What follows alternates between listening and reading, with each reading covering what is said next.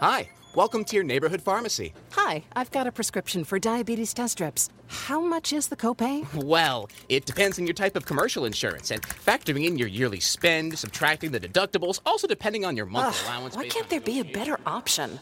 Or you could try Contour Next test strips. A 35 count's only $19.99 over the counter and proven to be highly accurate. Go to contournext.com/radio to see if over-the-counter strips are a more affordable option for you.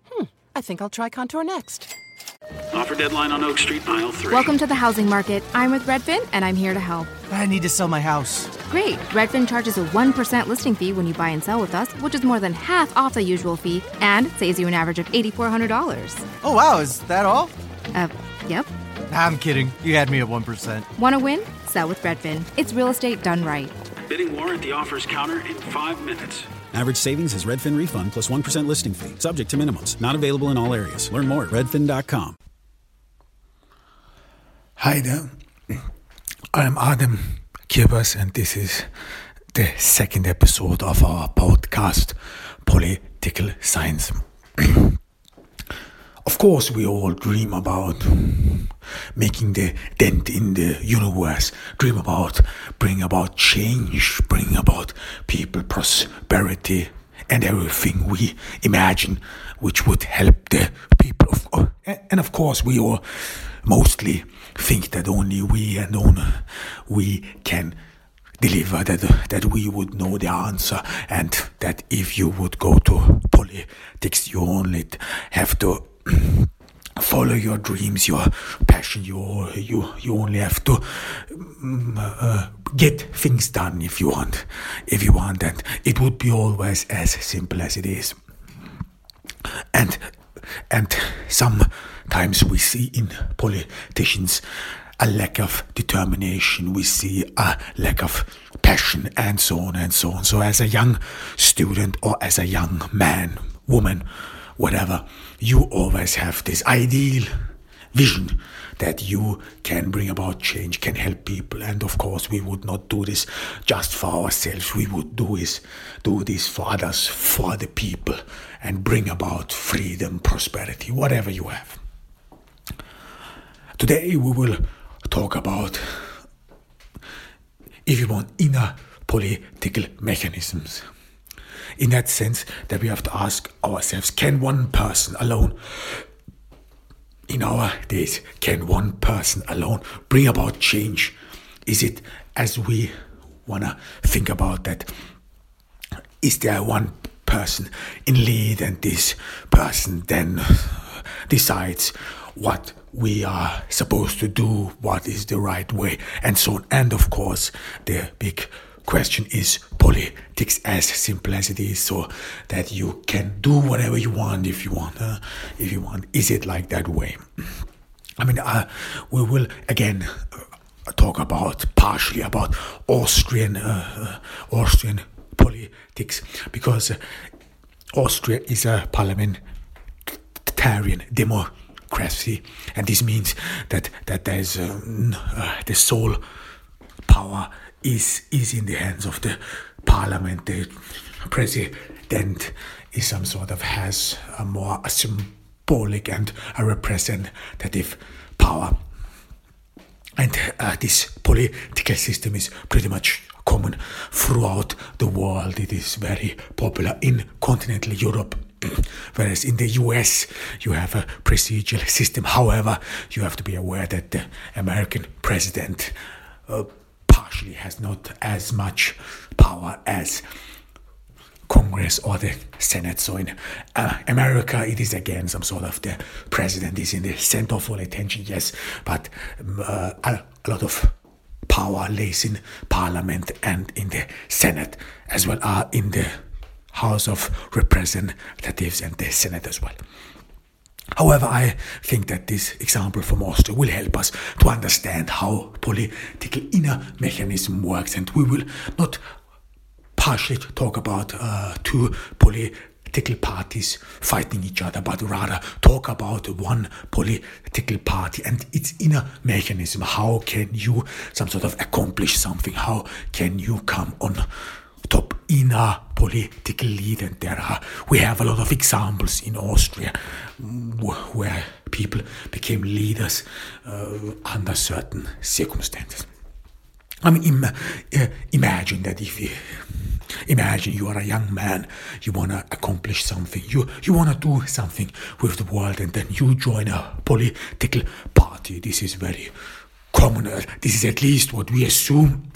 People are the ideal version, that someone has an idea, that someone wants to bring about change. Of course, the reality is way more different in that sense, that most people grow up with the party. Or if you only imagine in the US, I mean, if your parents are Republican, if your parents are Democrats, and if they are invested in the party, in the Democrat or the Republican party, then you most certainly will become Republican as well.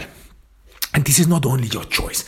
Life is never about choices. No, this is about habits, and as well about advantages, because parties, this is what you see in the US as well, are always have a lot of support, financial support, donations, and so on. And with this support comes influence from businesses and so on, but as well as that you yourself gain influence, or you yourself gain advantages. Let me be more clear about this. I mean, if your parents are heavily invested in the Democrat Party, in the Republican Party, then this means that a lot of businesses put their ballot with this party. A lot of business owners and so on support a certain party, support a certain presidency, and so on, and they some sort of will ask something in return. Yet if your parents are in this party, you will get something out of it as well. And this means business relationships. There is a unholy alliance, if you want, between the business class and the political elite, and this is what you can pretty much see in the US. This is no party is an exception. I mean, if you only see how much money the Republican as well as the Democrat Party gets from those businesses, this is something you mostly see in elections for the American presidency, how much donations those candidates get, even though they are Democrats and so on. So presidency at all has to do with a lot of money, but as well as with a lot of relationships, with a lot of things, and so on. So this means if your parents are heavily invested in a party, then you most certainly will go along with this party, because there might be some economic influences. You might get a job more, and so on. You will have more opportunities. This is what we always know. For example, some businesses are more Democrat-leaning, some businesses are more Republican-leaning, and so on. So there is a lot of division within the society. This is not only in the news channels, but as well as in real life world as well, and everyone some sort of goes for an advantage. So in that sense, this thing that people would some sort of go into politics for a passion is not always true. Of course, we have to admit that people indeed want to bring about change, that people put in a lot of effort because they care about the people, because they want to accomplish something. We will not diminish this, not at all, but we have to be more realistic in saying that a lot of decisions for politics has some sort of an egoistic purpose, and you are in a way born in it. You grew up with it.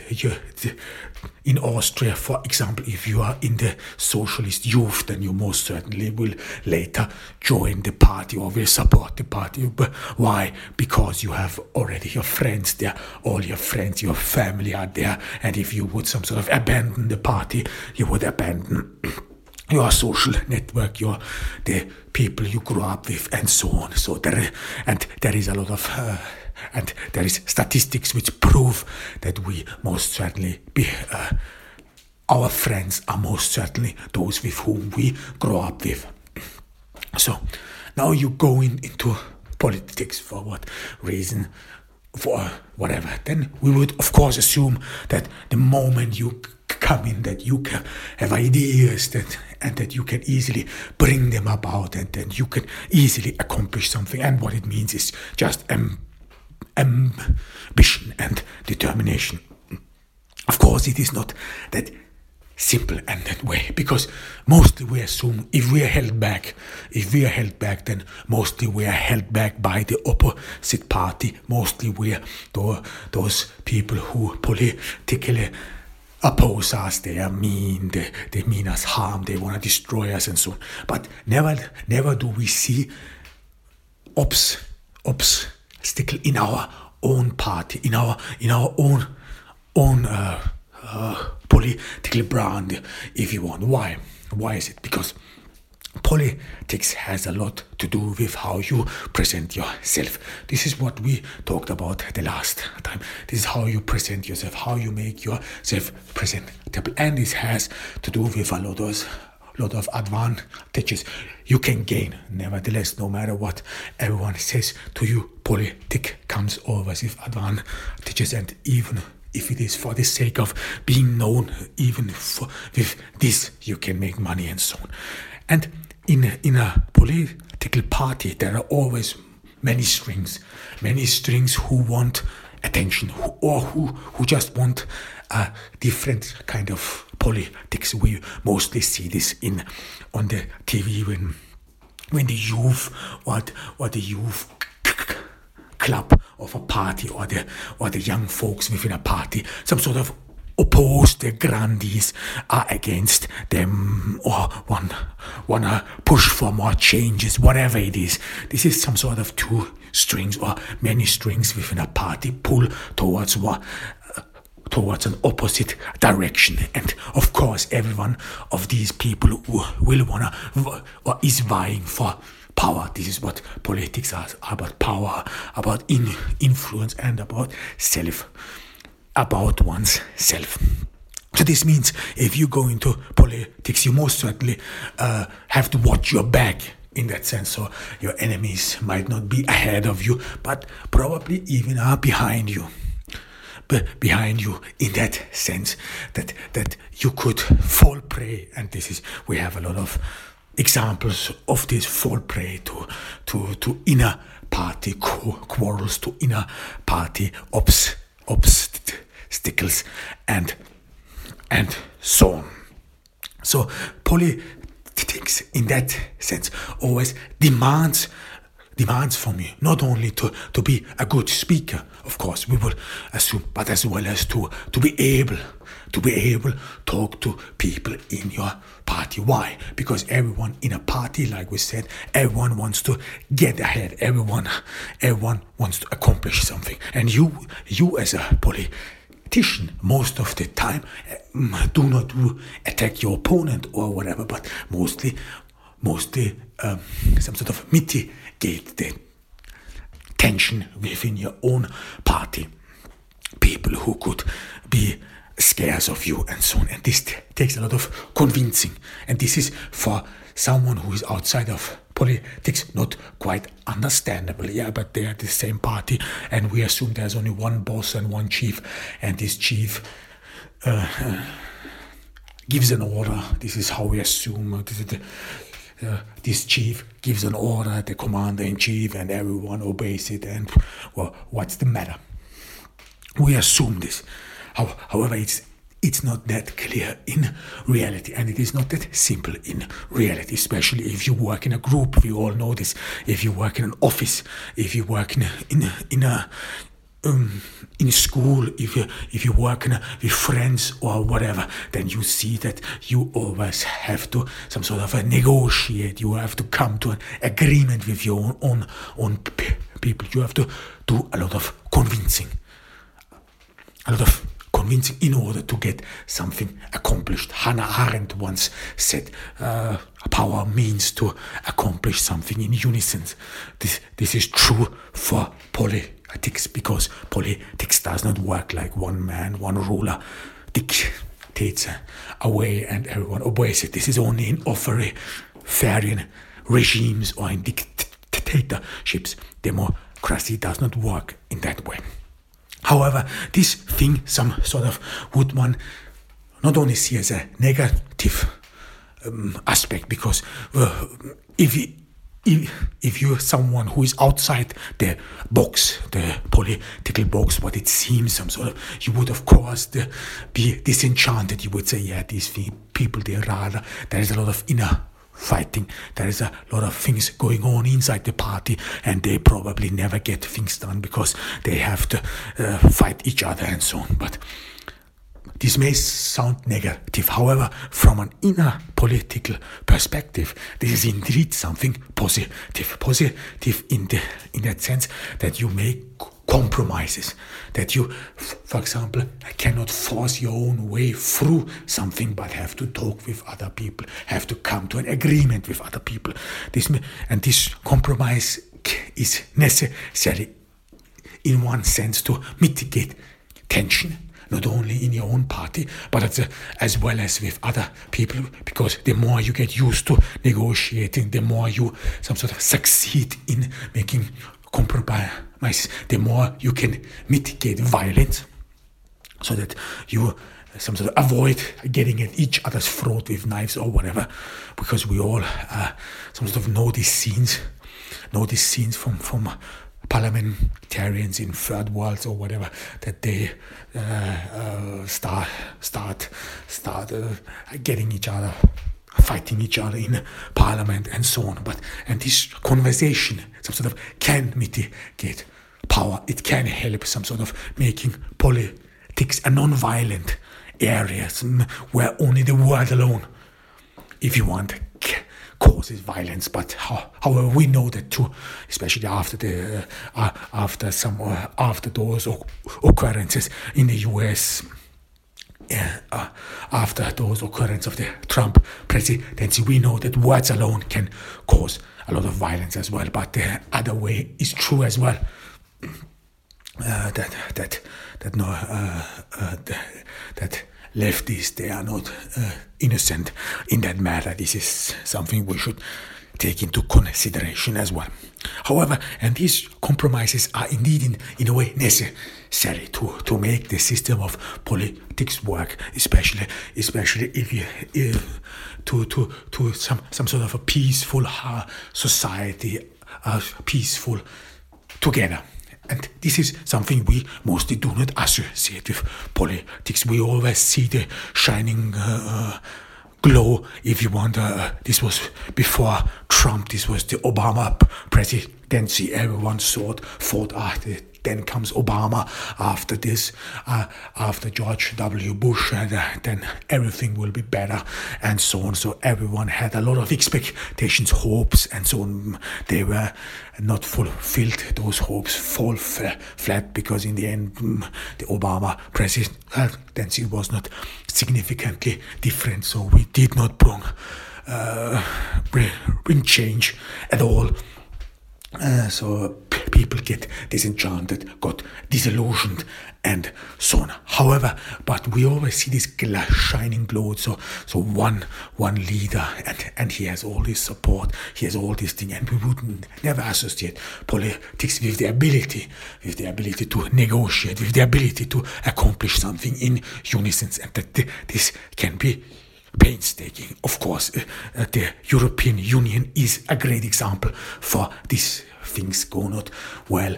People, there's too much negotiation, too much compromises, especially when it comes to solve issues, when it comes to problems. If you have to discuss a lot, if you have to talk things a lot, things last too long. This was, for example, the reason why in ancient Rome, in times of crisis, the Senate would elect one dictator. This dictator dictator then would some sort of make decisions fast, because in the ancient world they pretty much understood when everything is at stake, you cannot much negotiate, or you cannot waste time with negotiation. You need one person in charge, and this is mostly the person who leads the military. He has to be in charge. He has to make fast decisions, and so on and so on. So we some sort of have adopted this point of view, one in lead and so on. However, politics in that sense, if you work with other people, if you work in a group and so on, this does not work. Why? If you would go along in a group, and we all know this from school, from bullies and so on, if you would try to bully your way in a group so that only you succeed, or that only your thoughts and dreams are being followed, then you will most certainly lose support in your group, or you will only have yes sayers surround you, people who actually do not care, but just token member of a group, so that you can say that we are a group or whatever. You have this some sort of in dictatorships or in authoritarian system regimes where some ministers whatever are, if you want, nothing different than puppets, and they some sort of follow the line and so on. However, in a politics leadership, and this is something, leadership some sort of means that you can convince other people, and of course leadership means that you can accomplish a good compromise which could help you to bring forward an idea, a plan, whatever. However, what we want to talk here is negative compromise, because this is something we have to make aware as well, and this is that this can backfire. If you backfire in that sense that compromises can some sort of firstly slow processes down. This is which is pretty much happening in the European Union, why people are disillusioned, and compromises in a way can result not in the best solution of an issue, of a problem, but rather in the most, if you want, the most unimaginable, or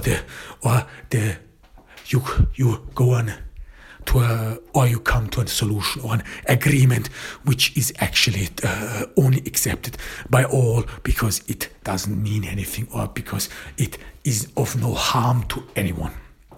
This leads us to Austrian politics, and especially in some parties in Austria, there are party leaders come forward. Party leaders who actually, if you really look at them and see them and see the abilities, or see what they or evaluate, if you want, their accomplishment as politicians, then you see these party leaders, they are actually, they do not have this charisma, if you want. So this, what many politicians should have, is this charisma to encourage people, to draw attention, to be able to talk, to have some sort of a pleasing nature, and this ability that people associate with you, that people some sort of admire you, and so on. This is what we would assume with great charisma, and many politicians in our time, they some sort of miss them, or we miss them in a way, this ability, and only a few really have this ability. However, and there we see that in some countries always some party leaders come up front who actually are really missing these abilities. Not only these abilities of speaking or being a great speaker or whatever, but as well as this ability to some sort of keep the party together, this ability to accomplish something in unison. So we all know this, that let's say in the US, if a president cannot make pressure or cannot pressure his party members in Senate or in the Congress to some sort of back a bill or whatever, or if he cannot get things done, for example, against the opposition of his own party, then we would assume, this is a weak president. Then we would assume this is a president who actually has not this ability.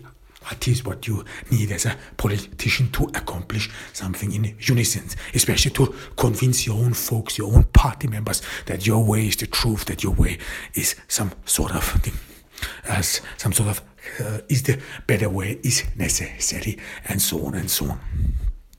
And there we saw, and there we see that these people somehow came on top, and this is what you would some sort of call irrational, because the most rational thing would be that the most capable person within this political sphere comes on top, and then he is the best leader.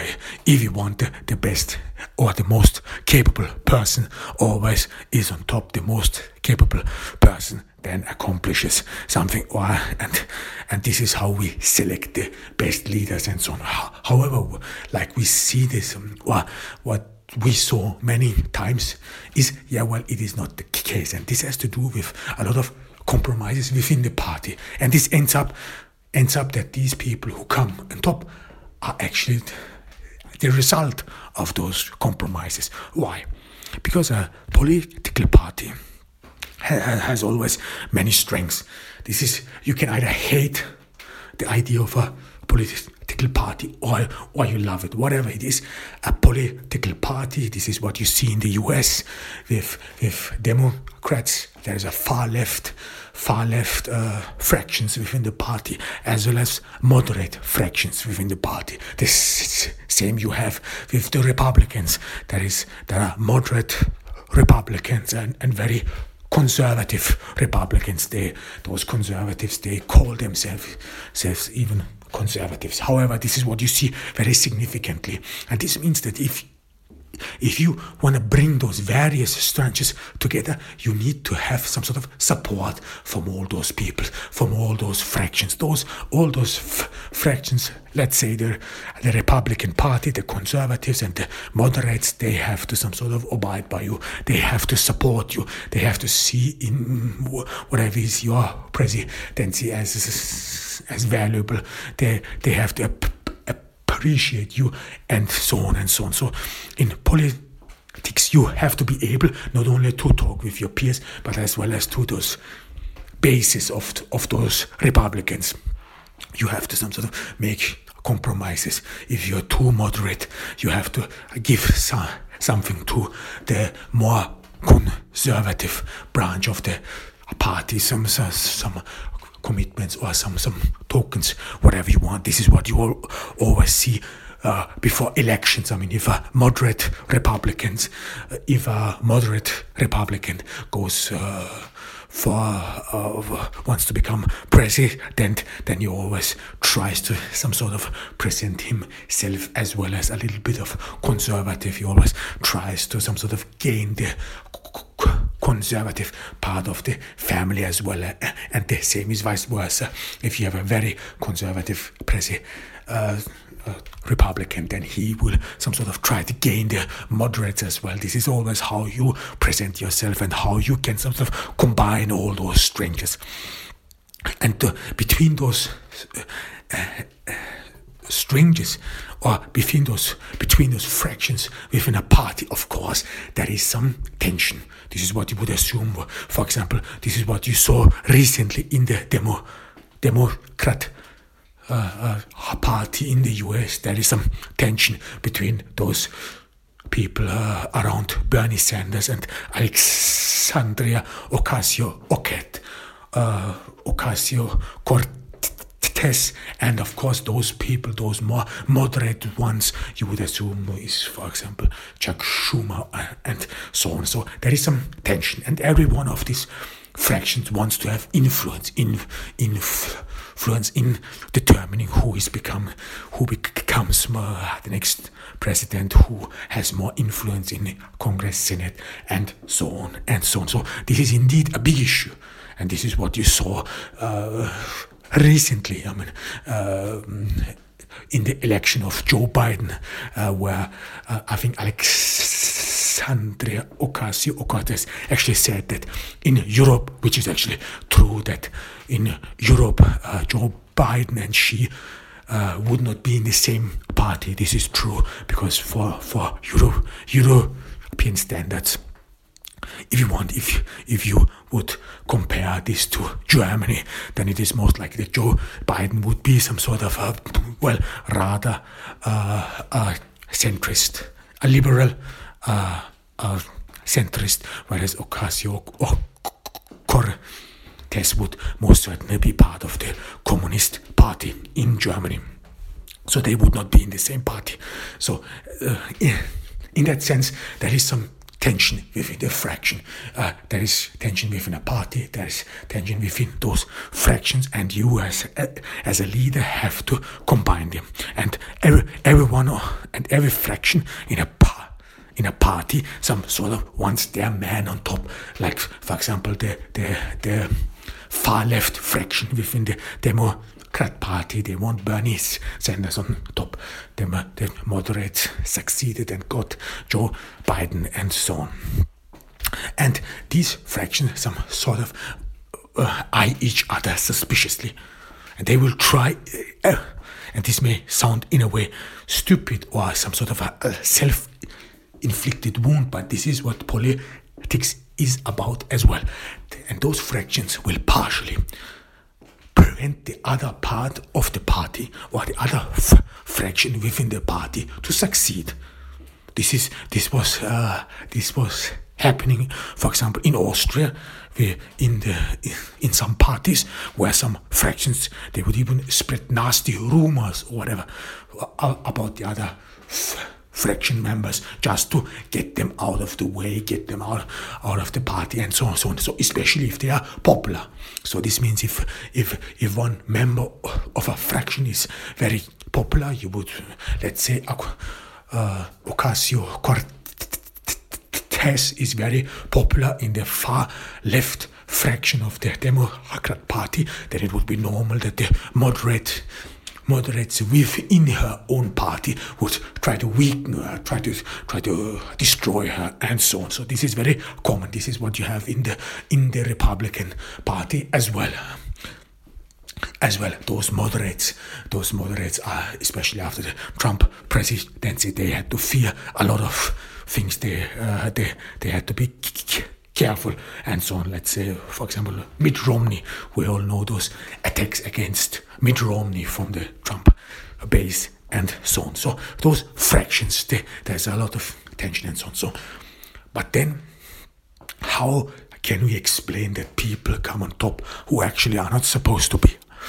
So this is because of those fractions, that you some sort of find a compromise candidate. This means this is not the best solution. So in a way, those fractions, they come together. If you want to say it very simply, those different and various fractions within a political party come together, and they then agree on who is the least dangerous man or woman in our party, so that we can some sort of go away, or that we can even keep the status quo. This is irrational in that sense, but it has been done, so that the least desirable person, the least person who can be a threat of us, this person should be nominated for president, and or this person should then get our support and so on. This is what happened in Austria, for example, with many within the Social Democrat Party. So those people, they came together, they always decided for the one candidate whom actually people not really liked. This person did not have the abilities to bring all these people together. It did not have the abilities, according to Hannah Arendt, to act in unison. This person was not even a good speaker, was not even a charismatic or whatever. However, still became the head of the party. Why? Because he was of no threat to those fractions within the party. But what does this mean for politics, and what does this mean for us? To understand this, I mean, this irrational behavior, because this as well as harmful behavior, because shouldn't you want that your party wins the election or whatever?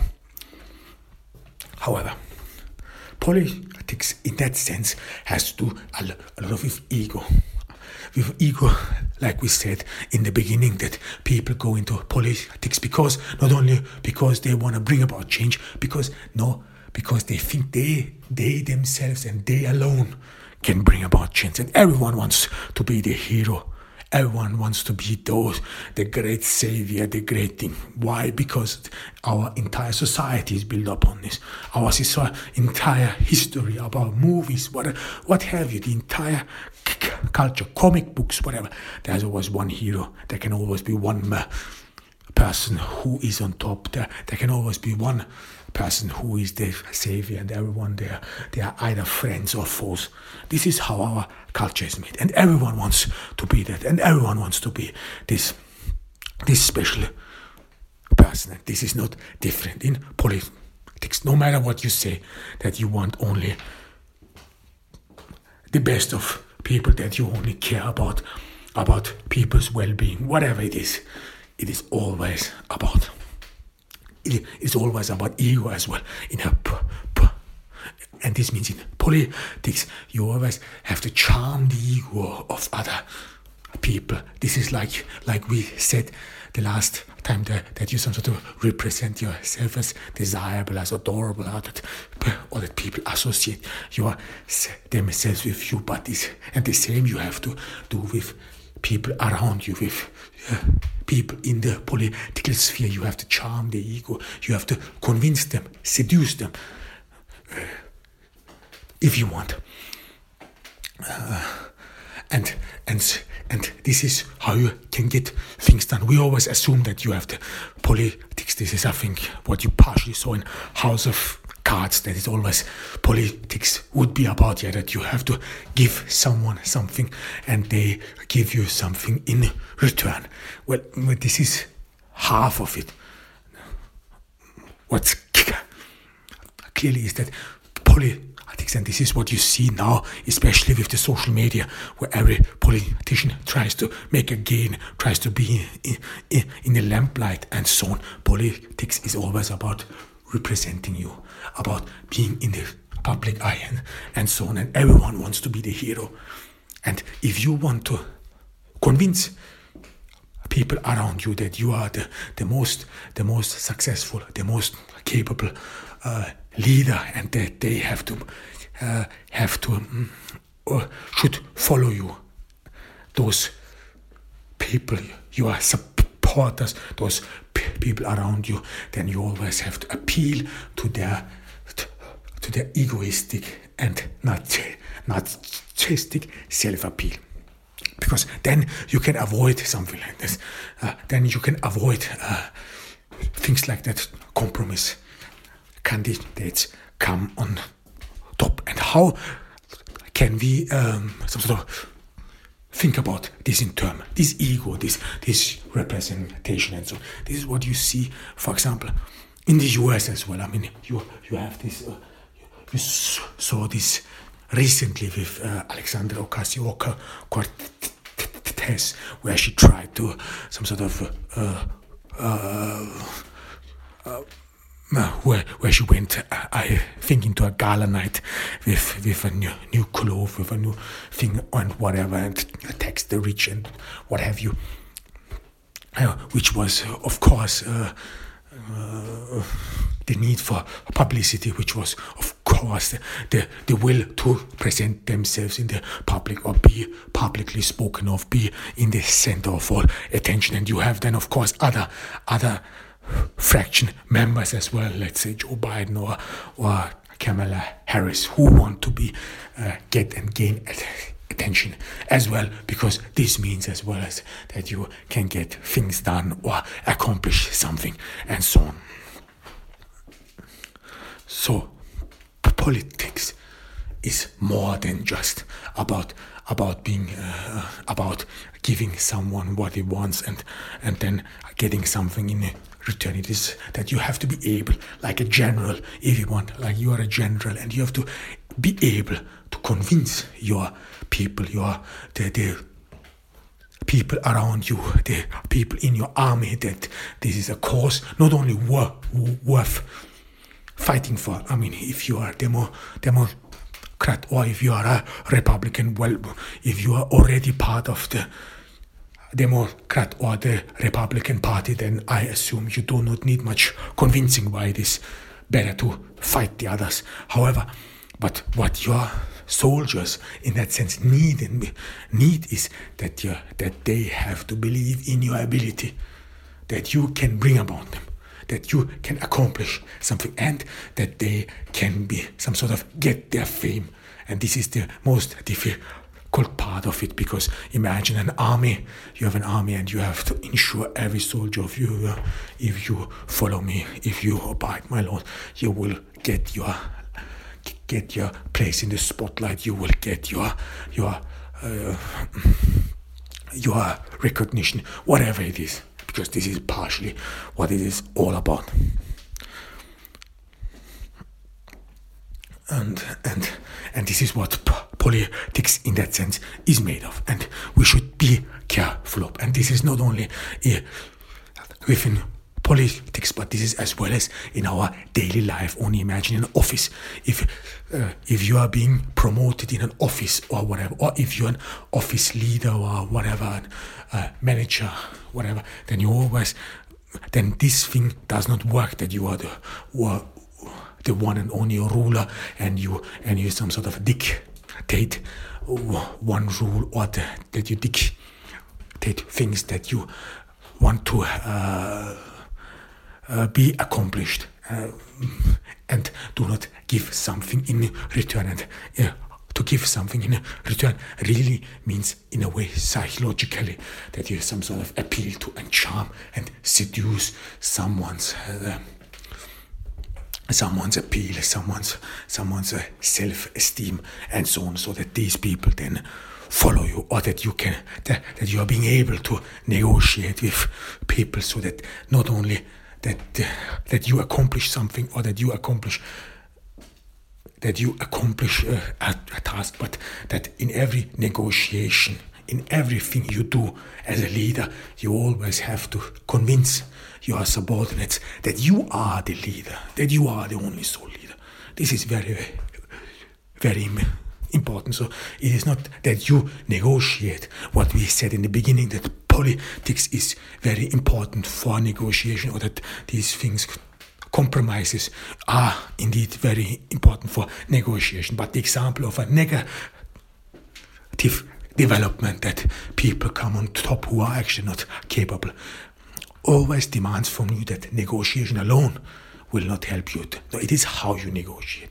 And in every leader, you always have to negotiate in a way that the people you negotiate with do not doubt that you are the leader, do not doubt that you should be leading this party, that you should lead this cause, or whatever, that you are the general, that you as the general of this troop, that you know best, that you know that it is the best way to some sort of perform something.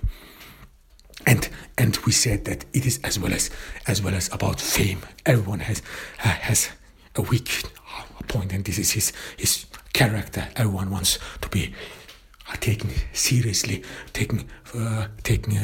or being considered as something important, and so on. And this is not different in politics. So if you want to accomplish something, you have to you have to take care of this, or you have to eye this possibility as well, this appeal, this capability of negotiating something. This is what you have in a relationship as well. I mean, you can some sort of, if you have a partner, make clear that you are equals or whatever, or if some of them has done wrong, if you want, has something, or one of you has done something wrong, then you still have to talk in a way or negotiate in a way that you can put your standpoint forward. Okay, this sounds a bit complicated, but this means if you are 100% sure that you are right and that someone else has wronged you, then it is not enough that you just negotiate or talk about it. No, you have to talk about it in a way that it makes no mistake about it, or that your opposite has no doubts about it, that he or she is wrong, or that you are in charge. This is what this all means. This is what you have as a business leader. This is what these skills you need to have as a business leader, as a CEO, as a military person, whatever you have. And whenever you are in a position of leadership, those people you are subordinate must not doubt in one sense that you are their leader, even though they say, yeah, we are all equals, we are all the same. No, you're not. This is not how it works. So you have to talk in a special way. This was Adem Kebas from Ordu in Turkey, and I hope that you take all care of yourself in this pandemic. Bye. Meet Allison, teammate at Truist Bank. Hi. She was born to care, and she always had your back. You could say that. Like that time back in the mid-'80s when she spotted Stacey Kaminsky with her new perm, and a car was coming, about to hit a puddle. So Allison jumps in front of the splash, just in time to protect Stacey's fresh curls. Look, I had to do it. A wet perm just doesn't work. Today, Allison's a teammate at Truist, the bank that starts with care. When you start with care, you get a different kind of bank. Learn more at truist.com/care. Truist Bank, member FDIC. It's finally time to start firing up the grill. From city to shore, Acme is everything you need to prep for this summer season. Download the Acme app to shop for this season's essentials any way you want. Open the Acme app, clip your deals, then order your items online. An experienced Acme associate will carefully select your groceries, bag your order, and bring it right to your car or deliver right to your door. Download the app or visit acmemarkets.com for program details.